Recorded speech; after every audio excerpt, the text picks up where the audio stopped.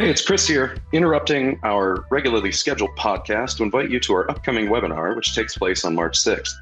The topic is how carriers are leveraging large language models and automation to drive better decisions. Our panelists are Alex Taylor, Global Head of Emerging Technology at QBE Ventures and QBE Insurance, Arthur Borden, Vice President and Head of Digital Business Systems and Architecture at Everest Insurance, and Indico's own Tom Wild. Go to indicodata.ai to register. And for those who can't make it, or if you're listening to this after the live webinar concludes, the recording will be available on our site. And now back to your regularly scheduled podcast.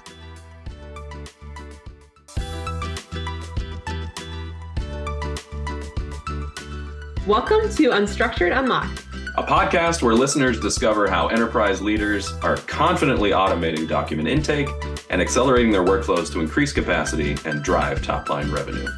I'm co-host Michelle Gouveia. And I'm co-host Chris Wells. Welcome to the podcast. Hi, and welcome to another episode of Unstructured Unlocked. I'm your co-host Chris Wells. I'm co-host Michelle Gouveia. And today we're joined by Charles Morris, who is Chief Data Scientist for Financial Services at Microsoft. Charles, welcome to the podcast. Hey, Chris. Hey, Michelle. Thanks for having me. Excited to be here. Of course. Us too. Excited. Yeah, we're excited to have you. Why don't you start off by telling us who you are, what you do, what you're excited about? Yeah, so as you noticed, my title is Chief Data Scientist for Financial Services, but what does that actually mean?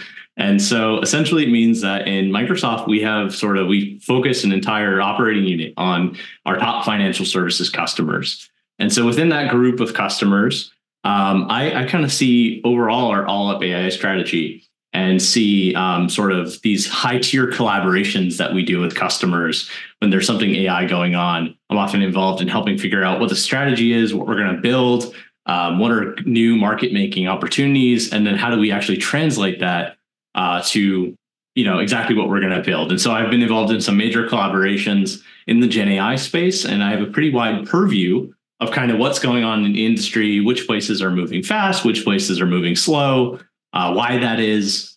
And it's just a really exciting time to kind of be at the epicenter of the financial services and Gen AI universe. Yeah, it's like the Cambrian explosion for AI right now. 100%. That sounds like a really big job. What's easy about it and what's hard about it? So what's easy about it is I love seeing all the work that's happening right now. And so it's very easy for me to keep abreast of like what's reality versus what's hype, because I can see what people are doing and what's working and what's not working. And, kind of collaborating with our engineering and research organizations, our customers' engineering and research organizations, and really going to market jointly. That's the best part of my job, is that sort of, like I said, being at the epicenter. I kind of actually know what's real and what's not. And so the challenge, though, is we're in financial services, and we have a lot of high-risk applications. Customers are very careful, deservedly so. And so, kind of identifying like, what are these risks? How do we mitigate them? Which projects are the ones we want to take on?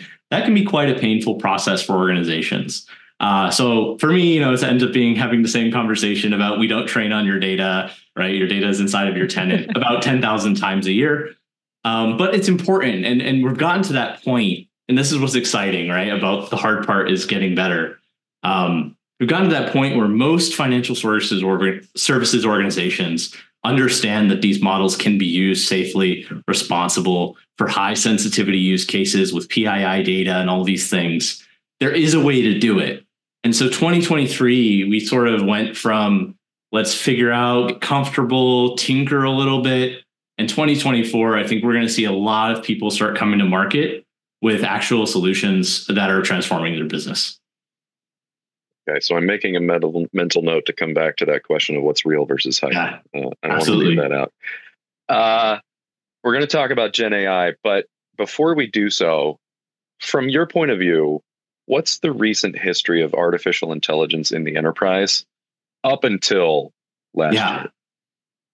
So, and honestly, a lot of it hasn't changed, which is the good news. Like a lot of the stuff that we have been doing, we should still be doing. And what we call traditional AI is still incredibly useful, right? So these sort of classification models, these forecasting and regression models, we still need all of that, right? Because generative AI models aren't good at those things, right? And so where we're really seeing is like that organizations that have a foundation in that, they're sort of a double-edged sword of it. And so one is that it's hard for them to grasp the new set of thinking that Gen AI requires, right? But on the other hand, if you think of Gen AI as sort of this connective tissue of a lot of different technologies, it actually makes a lot of your traditional AI more useful because you can kind of string it together through a copilot and have that human in the loop that was missing. And because we can get into this a little bit more, but I think the biggest mistake when you transition from traditional AI to Gen AI is traditionally we thought of AI as an automation as the end goal. And in generative AI, we're really thinking more of AI as assistive technology. And that's why we've attached to this co-pilot nomenclature, right? Is like the human is driving, right? And so that transition of mindset of like fuzzy thinking versus rigid rules, risk evaluations on kind of softer metrics versus harder metrics, those transitions are really challenging for customers. But we're going to have to get there because the reality of this wave of technology is it's going to be a bit fuzzier in its logic. And so that's a challenge people are trying to overcome. Charles, you just said something that I found really interesting too, and we've talked about it through different questions and conversations. Is this that sense of historically people have thought about it as an automation solution, and now the mind shift is to a assistive technology where so historically it's been AI is bad because it will automate me out of my job, and I don't want that, so I don't want to have that ability. And now it's I can't get it fast enough because I want it to enhance my day to day. So I just think it's interesting that you have to reconcile those two things when as part of today's conversation. Yeah, I mean, that is probably the biggest sticking point from like a mentality perspective is if you think about it on a 0 to 1 spectrum, where 0 is just like a person left to their own devices, no AI involved, and 1 is like a fully autonomous agent that can just do everything. I'm seeing a lot of customers who are hitting snags are over-indexing on trying to get close to 1. And that's a big challenge. You have to start kind of more human driving, right? And as you trust the technology more, you might find certain tasks that the AI is more capable of doing more of, and you're more comfortable delegating, right? But that piece there of like, don't over-index on automation. That's really critical in this wave of technology. Yeah, I've had this conversation with clients over and over again where it's like, we need 150 key pieces of information and it has to be straight through processed. And then I share with them the hard reality of combinatorics and how impossible that is. Are you seeing Gen AI as helping or hurting sort of those traditional hurdles to getting ML-based automation in place? In aggregate, I think it for sure helps, right? In that like that loop of human in the loop for the exceptions, right? Like what are those exceptions? And so Gen AI is really good at a couple things. It's really good at helping people manage their context, right? Like help me keep everything together. There's all these moving pieces. Gen AI can help me keep all these pieces in the context I'm working in. It's really good at cutting through noise and that there's all this information and help me kind of progressively discover the information rather than just show it to me all up front or hide it away and I have to find it myself.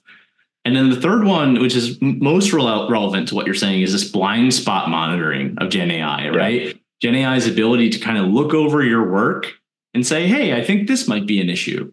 And so where you might want to do straight through processing, maybe you can do that in 90% of cases, right? You can do straight through processing because it's low risk. You're very confident in the scores. The false positives are not that damaging if you have them with a low enough rate. And so Gen AI can kind of come in for that extra 10%. And they can say, here's what we've seen so far. Like, here's all the things you need to check.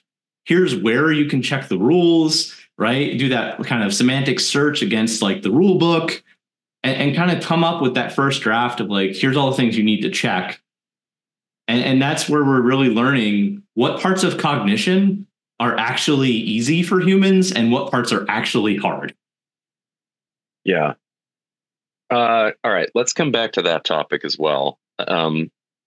Let's zoom out a little bit from the 30,000 foot viewpoint. What's the sort of landscape of AI period, and then Gen AI in particular? So going back to that comment I made about traditionally thought of AI as automation, that kind of also meant it lived in the background, right? In that, like, when you built a machine learning model, it was really good. It wasn't so obvious to people that there was a really good machine learning model in the background. And so it kind of was like, oh yeah, the technical teams, the engineers, they care about that. But I'm in the business and I don't care about that. And Gen AI has flipped that, where because it's an assistive technology and it's helping you in the flow of your work, all of a sudden people who would have relegated that to the domain of technology are now thinking, how do I actively incorporate this into my workflow? And so it's changed the priority of AI projects quite a lot, right? I've had more conversations with CEOs in the last year than I've had in the rest of my career, right? Because this idea of it's front and center now, and there's actually trade-offs that a user has to decide. How do I manage the trade-offs? Yep. Okay, that was the zoom out. Now let's zoom way in. You're talking about this co-pilot framework and having the model sort of oversee the work. In nuts and bolts terms, what's hard about implementing that for organizations? I think it's a new way of managing technology and managing risk. And so again, going back to that idea of like the logic of, is this a good or bad answer, is a little bit fuzzier, right? Because if I ask a person to help me do something, right, they could come back with something and one person could think it's a good result and helpful, and another person could think it's not helpful. And so with AI, we have similar trade-offs of like, maybe I prefer more information up front, and maybe somebody else prefers less information up front and wants to be able to dive in selectively and do progressive discovery. That is not something you can just universally design. And so then the other question is, when you're having AI participate in this process, what are the risk controls, right? How do you make sure the person's driving and it's not just automation with a human rubber stamp at the end, but the human's actually driving the car? Right? That is where the biggest challenges are. And it requires slightly nuanced new ways of thinking about how we evaluate risk, because the models for the foreseeable future are going to be black boxes. Yeah. And so we have to find new ways of evaluating risk if we want to incorporate this into our business. Yeah. How is that, from your experience and the clients that you worked with? What's the sort of best practice that's emerging in terms of governance, audit, all those sorts of things for these black boxes? So the biggest thing is, at this point where Gen AI is, you really don't want to use it for judgment making or decision making. Okay. Right? You want to use it as an assistive technology. Help me make a decision. Like, help me weigh the evidence, like compare evidence and things like that. Right? Help me make my decision, but don't make it. Don't suggest what the answer is. Just say, the pros are this, the cons are this. And so that part is really critically important, that we don't try to use it to make decisions for us. Yeah. Putting that human being at the center, I'm going to say this a million times today, putting the human being at the center in the driver's seat is really critical, because then when you have that, go back to the governance question, what you can do is you can say, well, here's the instructions I gave to the model. Here's all the information with citations that I gave it as context. Here's how I surfaced it to a user, and then they made a decision. And so a regulator is going to look at that. And if it's just that, like, basically it's automated fill in, and then you pushed a button, a human pushed a button, that's going to be harder to justify than a solution that has a human as the active participant, and the human's actually saying, okay, now I want to do this. Tell me more about this. And they're really making that decision and they're driving it. And with that citation, with that kind of chain of evidence, if you will, easier to justify. And let's be honest, we haven't solved it yet. Like, that's an ongoing negotiation between the business world and regulators and society. But that's sort of the direction I think we're headed. These models are, yeah, go ahead. No, I was just, I think that's a really important point. And bringing on the lens of the insurance industry, and Charles, what you said of people want to go from, 0 to 1 right off the bat. But what you just described is really sitting in the middle of, before we can get to fully automated, these models need to be trained. There needs to be a person in there asking all the right questions, making sure that the data that's being used to make the decision is being read in the right context and situations. And Chris and I talk about this every episode, and we promised that we'll put something together on like the regulatory landscape and governance in terms of AI. But what you said just like really resonated with me, and I think anyone in the insurance industry that's listening should really take what you just said to heart. Of it.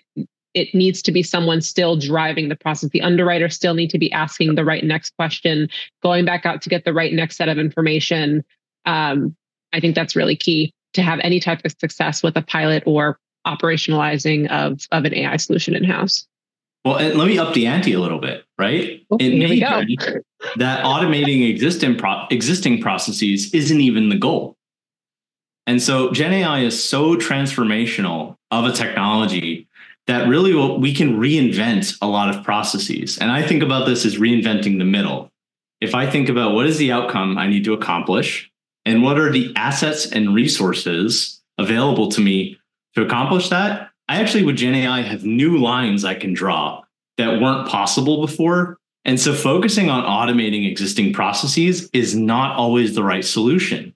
It may be that a full assistive approach from end to end in a different way is actually more faster, more effective, safer, lower risk. And so that's where, I really am trying to challenge my customers, sort of this idea of think big, start small, and don't over-index on what you already have. Really focus on outcomes and what resources are available to drive those outcomes. And then we can get some fun design thinking going on. And we've actually done this. We've transformed some really important processes already of how Gen AI can help us do them totally differently. I will see that hot take and raise you that it is almost never the right thing to do to automate the existing process. But especially in these verticals, there tends to be, and I'm glad you're having some success, there tends to be an aversion to process redesign, because I don't know if it's cargo cult thinking or just the conservative nature of these verticals. It's hard to get people to really take a deep look at what they're doing. Well, let me take a stab at answering that from the insurance side, and then Charles, welcome your thoughts on overlaying it with everything. But I think when you are going through those exercises, a lot of the components that fit into that are, well, if we want to do it this way, then the system breaks down, or the system can't do that. And so a lot of times these large carriers with these legacy systems, or even transformed, quote unquote, new core systems, have all of this baggage that comes along with them that make it nearly impossible for them to change the process without completely changing some of their infrastructure. So that I think is some of the resistance. And in some cases, these systems are so they've been around for so long and have so much data and feed so many downstream systems that you don't even know all the places that changing one thing will break something down the line. Yeah, I see you laughing. I know this from like my experience at one of the carriers I worked at, just like working in green screens. Oh, we want to change this thing. It's going to feed 30 different systems that we don't even know. And we have no idea what will break down the line. So I think that's a little bit of the resistance of like, process engineering and changing what's worked for a while. And the reality is like, Gen AI is not going to just universally solve all these modernization and legacy problems, but it certainly does open the aperture of what we can do, right? We have a wider plane of things we can do.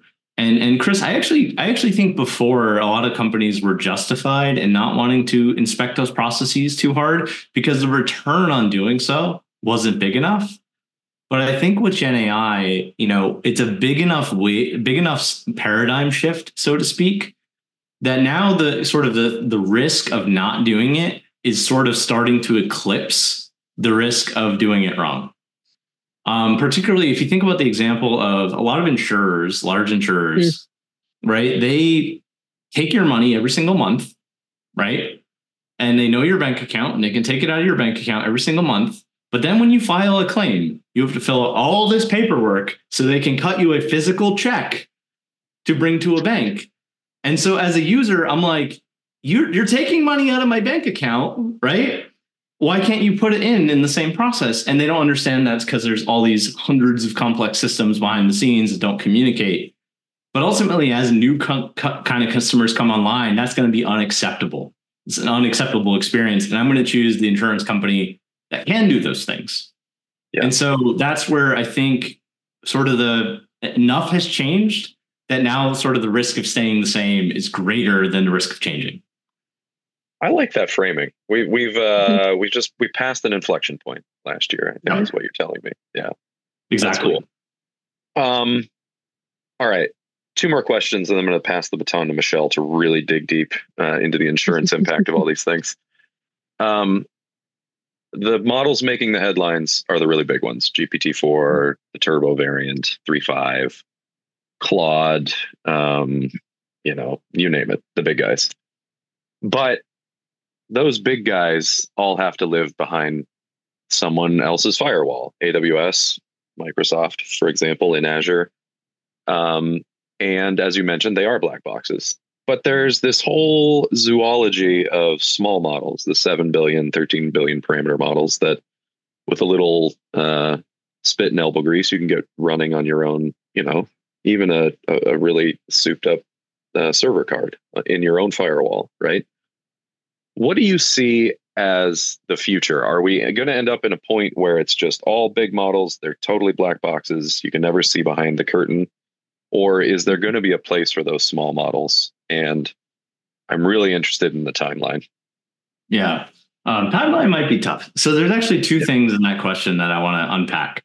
The first is that I just want to clarify, like the way we built the Azure OpenAI service, right? And the way we're expanding more and more models as a service, like we already have MetaLlama 2 available as a PayGo model as a service. That's all happening in the customer's Azure tenant. So it's inside of their firewall, right? And so that distinction, that was a big part of 2023, was getting customers to understand that we've built this to be FedRAMP high secure, SOC 1, 2, 3, HIPAA certified, et cetera, and so that it's running in your tenant and your data is safe and we never use it, we never look at it, it's private to you, right? So even on these large model infrastructures, you can do that like inside of your firewall, like inside of your Azure tenant. And so that's a really important thing for people to understand, because then it opens up kind of going to your next question is like, use the right model for the job. And so our perspective is that there will be a diverse ecosystem of models, right? And so sort of the flagship foundation models are going to be the most useful for the widest range of scenarios. But we're also doing a lot of work in that small language model space, the SLMs. So people may not be familiar. Microsoft Research, we released a model called Phi-2. And so this is a 3 billion parameter model. We open sourced it under an MIT license. And it competes with models that are 10, 20, 30 times its size. And so we definitely see that the small language models are going to be used in specific areas to accomplish specific high volume tasks. But where we are now, I think the safe thing to say is use the best model available to you. And that'll give you the fastest development time. And so generally that tends to be either use GPT-3.5 Turbo if you need something very fast, or use GPT-4 if you need something powerful. And then as you're building stuff, you can get to market really quickly. And then these opportunities to kind of like optimize with either doing some kind of fine tuning or using a small language model or using a traditional classifier or something like that, they become optimization steps, right? But you got to keep in mind that's not costless to do in terms of like, you need to curate a data set. You need to evaluate results. You need to make sure it's safe. And so you're putting on this whole operational burden that really slows down your time to market. And so that's where, again, it's not say don't do it. I say don't start with it. To me, it's an optimization step at this point. that could change in the next 2 years. Like these SLMs could explode in capability. I mean, we're putting a ton of research behind it. But ultimately, we're just trying to make sure everybody has access to as many models as possible so they can make those decisions themselves. But the other thing is like you need the large language models to train the small language models. You do. Yeah. Right. Yep. It's just too hard to get like quality data without sort of using a large language model to help you generate it. Yeah, I'm really glad you touched on that point because I've seen a lot of organizations start to forget the best practices for deciding which model to use. And I think there's been a lot of vibe checking going on. I was like, look, it responds great to this prompt, and I didn't try it on any other pieces of text, and it's fine. So it's comforting to hear that the data science types of the world have a bright future ahead of them in helping to make these decisions. Yeah. And the one last note I'll make on that is I think people give up too quickly on using the sort of powerful foundation models. They kind of manually kind of craft some prompts and then they run into some issues and then they give up. But what we're seeing is that these models have so much more juice in them than we've been able to get out of them. And so we released a study on a thing called MedPrompt. And so just with advanced prompting strategies, we set a new state of the art on the medical domain with base GPT-4.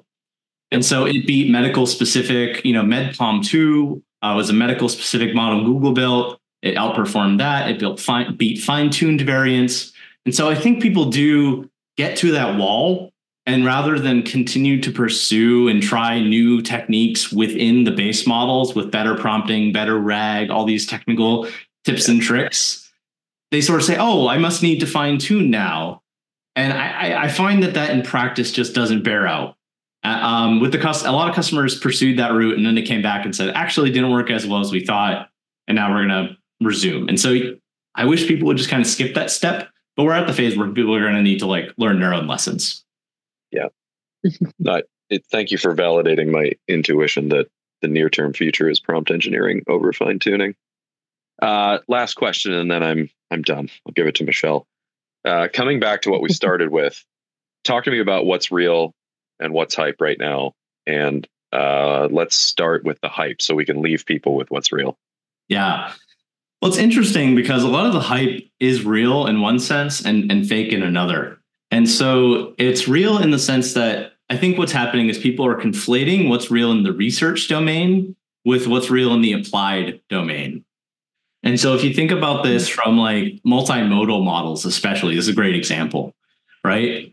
We're making great strides in multimodal in terms of how useful these are and what these models do. But there's all these challenges today that have not yet been solved around hallucinations being much harder to deal with in a multimodal space.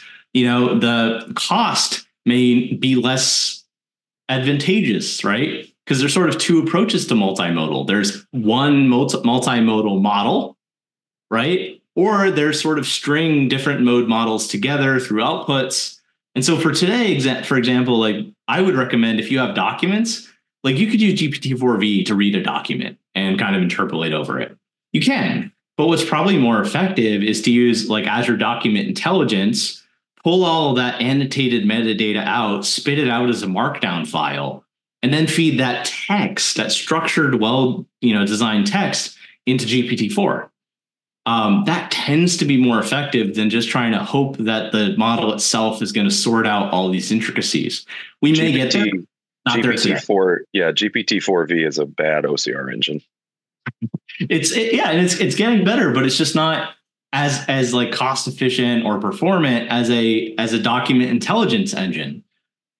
And so, we'll get there, but that's where, again, it's kind of hype in the sense that I wouldn't advise you go use GPT-4v to assess auto damage, for example, because how do you deal with hallucinations, right? But that is something people should be researching because it could be a year or 2 years out that we solved a lot of these problems, and that is a valid solution. And so that conflation of like research and applied, I think that's where a lot of the confusion is coming from. And then, of course, there's just a lot of people saying a lot of silly things. Like right now, we are in an evaluation crisis in the AI realm where everybody's focused on benchmarks. And benchmarks only tell you so much.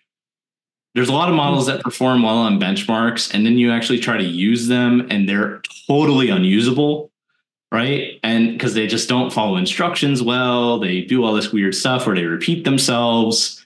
And so that, I think, is a big part of the hype cycle. Is like every day you're seeing a post like the GPT-4 killer is here. And then, it's not, right? And so I think that is where we need new forms of evaluation. And the best form of evaluation is getting a product to market. Interesting. All right. Proof's in the pudding, so to speak. Yep. All right. Great lead in. What's real? What's actually going to market? So what's real right now is especially platform companies. So there's a lot happening inside of core businesses, right? In terms of internal automation. But if your primary revenue comes from directly servicing customers, you're probably focused on a lot of internal improvements that are not visible to anybody. There's a lot of value there. There's a lot of real value there. And one public example of this would be Ally Bank, right? Has just gone live with a call center solution. And so after every call, right, they basically summarize the call that the agent was just on, and they capture all this data, and then they show it to the agent and they say, hey, was this right? Like, do you need to modify anything? And so the agent still owns and is responsible for that note summarization. But instead of that taking like several minutes after every call, it's much faster. And so that's internally focused. But where a lot of the cool innovation that you're going to start seeing this year is platform companies. So think about like your Moody's, your FactSets, your BlackRocks, right? They're trying to monetize their data assets, their capabilities, their engines, right? You think about insurance ISVs, right? I mentioned those three because they're all publicly in market with a solution in at least one area. That is really where a ton of the like kind of visible innovation is going to happen, is make APIs more useful, make the ecosystem feel smaller and more navigable, make it like less siloed. And Gen AI is going to play a huge role in sort of transforming how quickly people who are using platforms like that can get their work done. I think that's, oh, go ahead, Chris. Go ahead. No, I was just going to say, it's interesting. You said earlier that it shouldn't be used for decisioning. And then you talked about the real use cases having nothing to do with decisioning. And I just wanted to point that out to reinforce that point. Yeah. Go ahead, Michelle. No, that was sort of where I was going to take a question of, Charles, what I think is interesting, or some of the conversations that I've heard. I agree with you completely, by the way, that like at least the insurance carriers that I've talked to, a lot of what they're looking to use Gen AI solutions and capabilities for is internal, inside the four walls, right? Helping to streamline, underwriting claims, everything that moves, things through the organization.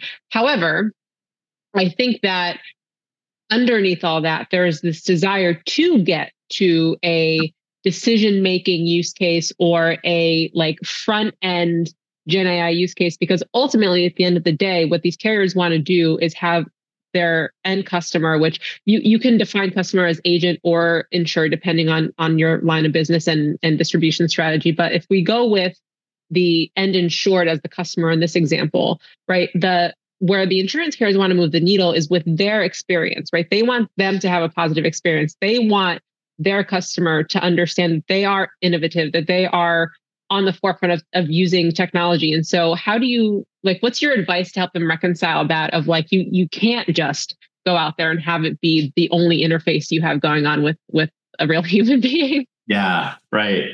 And so at Microsoft, we talk a lot about horizons, right? And so we think about Horizon 1, which is like what the foundational stuff today, Horizon 2, which is sort of the next wave innovation, Horizon 3 being that transformational, like let's make this a whole new thing, new market making opportunities, et cetera, that are going to take longer to do.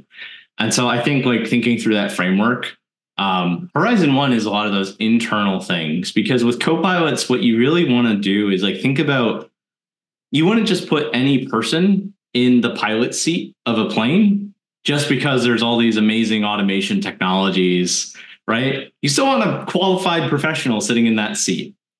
And so I think even when we're talking about exposing it to end users, there's tiers of that, right? So exposing it to just a random person who just has an insurance policy is going to be higher risk than like if you have a trusted agent network and you can say, hey, take this with a grain of salt, like, use it like this, et cetera. And that's going to be more risk than if you have first party agents, right? Where you can very very tightly control the rollout and things like that.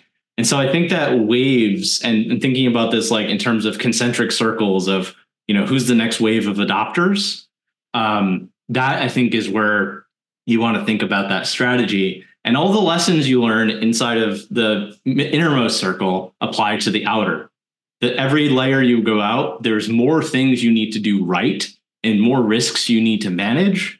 And so if you think about kind of as you mature, being able to expand that scope of who you're putting a co-pilot into the hands of and how capable is that co-pilot. And so end users, you might give them a co-pilot technology that lets them navigate your website or ask questions about, their coverages or something very discrete. And that's not really very high risk, right? Because you're saying, hey, co-pilot, go look up in the API, how much coverage they have, right? That's simple. But hey, help me decide which insurance policy to choose and all of that. You start to get into more regulatory, risky areas, more risk mitigation areas. And I think we will get there. But I think starting there is challenging. Interesting use of words there. How do you think so? Over the past few years, I'd say that in the insurance industry, the appetite to work with startups has increased, right? It's not all meant to be completely disrupt the whole industry. It's really how do we partner to move forward our goals and strategic objectives. With the overlay of Gen AI, how do you what's some advice that you would give to insurance carriers to partner with Insurtechs? Like what are the things that they should be thinking about when they're looking to collaborate with companies that are coming in with some of these capabilities and saying, we've built this, let us help you get there? Yeah, and I think this is something that's obviously being worked out, and I think we'll figure out exactly where it's going. But if I were to kind of give my as of today kind of read on the situation, I think companies are starting to become more disciplined in what is their value add versus what are the things they have to do to enable that value add, and going from a mindset of I have to build every single component of this solution to actually, if I offload this component, it saves me a lot of time, money, energy. They do it better. I get faster feature updates because it's not just 3 engineers internally that maintain this thing. It's a company that makes money off of it. And I think having that strategic view of what part of the business are you actually trying to service your customers with? Because it's probably not a lot of the back office stuff. It's probably not a lot of the middle office stuff. Right? It's probably not the payments or the fraud ecosystem, right? So those are places where Insurtech partners can come in and kind of universally solve those general problems, those generalized problems, much more effectively. And so I think if a customer wants to think about having their platform be sort of the hub and have these Insurtechs kind of integrate in, I think that's going to be really where the industry goes, is sort of outsourcing the general purpose problems to Insurtechs, and then really focusing on where we value differentiated. And that's going to be different from insurer to insurer. Going back to the customer interaction risk that you were talking about. So I would be super comfortable having Amazon Prime have a bot that helps me shop because it's so easy to return things, right? It's not easy to return an insurance policy. So I just wonder if that need to mitigate the risk is going to, in significant ways, change the way that the business is actually done in order to mitigate the risk, rather than worry about solving it as a technical problem. And that's where we're coming back to that statement we made earlier about reinventing the process itself, right? And it may be that there's sort of you know what, if we do it X way, there's not that much risk. Like the relative risk is like worse than, I mean, it's better than the missed revenue opportunities or whatever it is. And so that's a business decision, but it comes back to not over indexing on what you have today. And so I do think like whenever you're hitting a direct consumer, like a person who's not a professional and they're just engaging with you as a customer, you need to be like so much more diligent with what you're doing for them and how narrow the scope of the projects you're exposing to them are. So I just like, I'm not saying don't do it. I'm just saying you have like an extra set of like safety considerations that you really want to consider before going that route. Yeah, that makes sense. I want to bring it back to just things that you're seeing in your interactions with your clients. From your perspective, based on the conversations you're having, what are the current trends in automation in insurance that you're seeing, and kind of where in the workflow are they falling?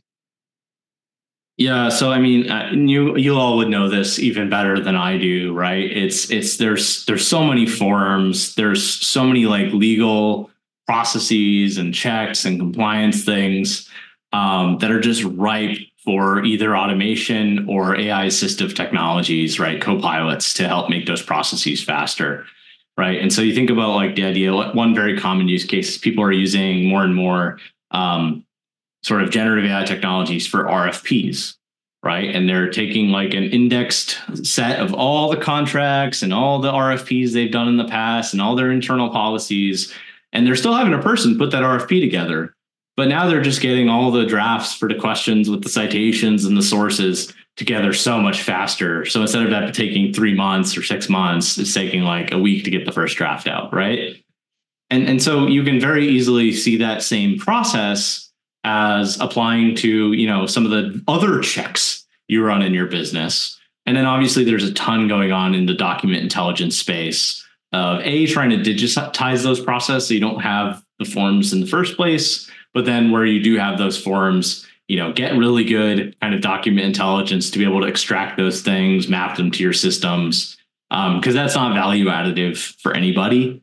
It's just at the cost of doing business. And so that is where like more automation type things, but generative AI accelerating the validation of those things, or, you know, hey, by the way, this was missing on this form. So I've pulled the email that you're going to ask the customer to submit this form, right? Like just accelerating that process. Excellent. I think a lot of insurance carriers are excited about what you just said, where things are going to go. I'm going to pull Chris's favorite question here and just ask you, pull out your crystal ball in the next, pick whatever time frame you want, the next year, the next 3 to 5 years. Where are we in this, you know, journey of Gen AI and specific in the insurance industry? What use cases are we using it for? You know, what's kind of become table stakes or the standard that the industry is using Gen AI with? That's a good one. So I'm going to think about that a little bit. I think the first thing that kind of comes to mind is this concept of don't make me think, right? Like as a consumer, as a purchaser of insurance, as somebody who needs to file a claim, right? Like don't make that super challenging for me. Don't make me repeat myself, right? So another example would be, you know, the idea of like when somebody calls in and they say, hey, I just got in an accident, blah, blah, blah, blah. Like you're at a really vulnerable moment when you've just been in a car accident. And so what could be more frustrating than having to re-explain yourself 17 times, right, of the same thing? And, you know, people's memories are kind of hazy. So now maybe there's discrepancies between the first time they told the story and the second time. And that's most of the time, that's not fraud, right? It's just like we're human beings and we remember things differently based on our emotional state and time from the event. And so what if I could just capture that all the first time and I make that a digestible asset, and then I can, you know, kind of follow up and ask questions against that. I can extract some of the information from that. I can structure what follow-ups I actually need so that, you know, I only have to ask the customer. I can minimize the number of reach outs I have to a customer, right? So they don't have to be dealing with their insurance company, right? The best insurance companies should basically be invisible insurance companies, right? Something happens, and now I'm covered, right? And assuming my coverage is correct, right? But all that bureaucracy and red tape that our consumers have to navigate, I think that's going to be the challenge that we're going to see overcome more and more and more with a lot of this back office, middle office kind of automation. And then going one step further from that, I actually think the competitive dynamic is going to be between incumbents rather than kind of insurtechs and things like that, because it really is going to be like the number 2 insurer builds a really awesome solution that makes it less painful, and they start siphoning off business from the number 1, 3, and 4 insurers, right? And so I think that is the competitive pressure, is like who provides the best experience. And obviously rates are tied to your internal cost structure as well, right? And so there's all that. And I just think insurance is going to get a lot simpler for the end users of it. That's worth celebrating. At least I hope so. Maybe that's wishful thinking, but that's where I think it's going to go. Well, I think that's as good a spot as any. Charles, this has been really, really insightful.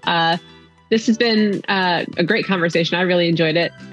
So thank you to Charles Morris, Chief Data Scientist for Financial Services at Microsoft, for being our guest on the Unstructured Unlocked podcast.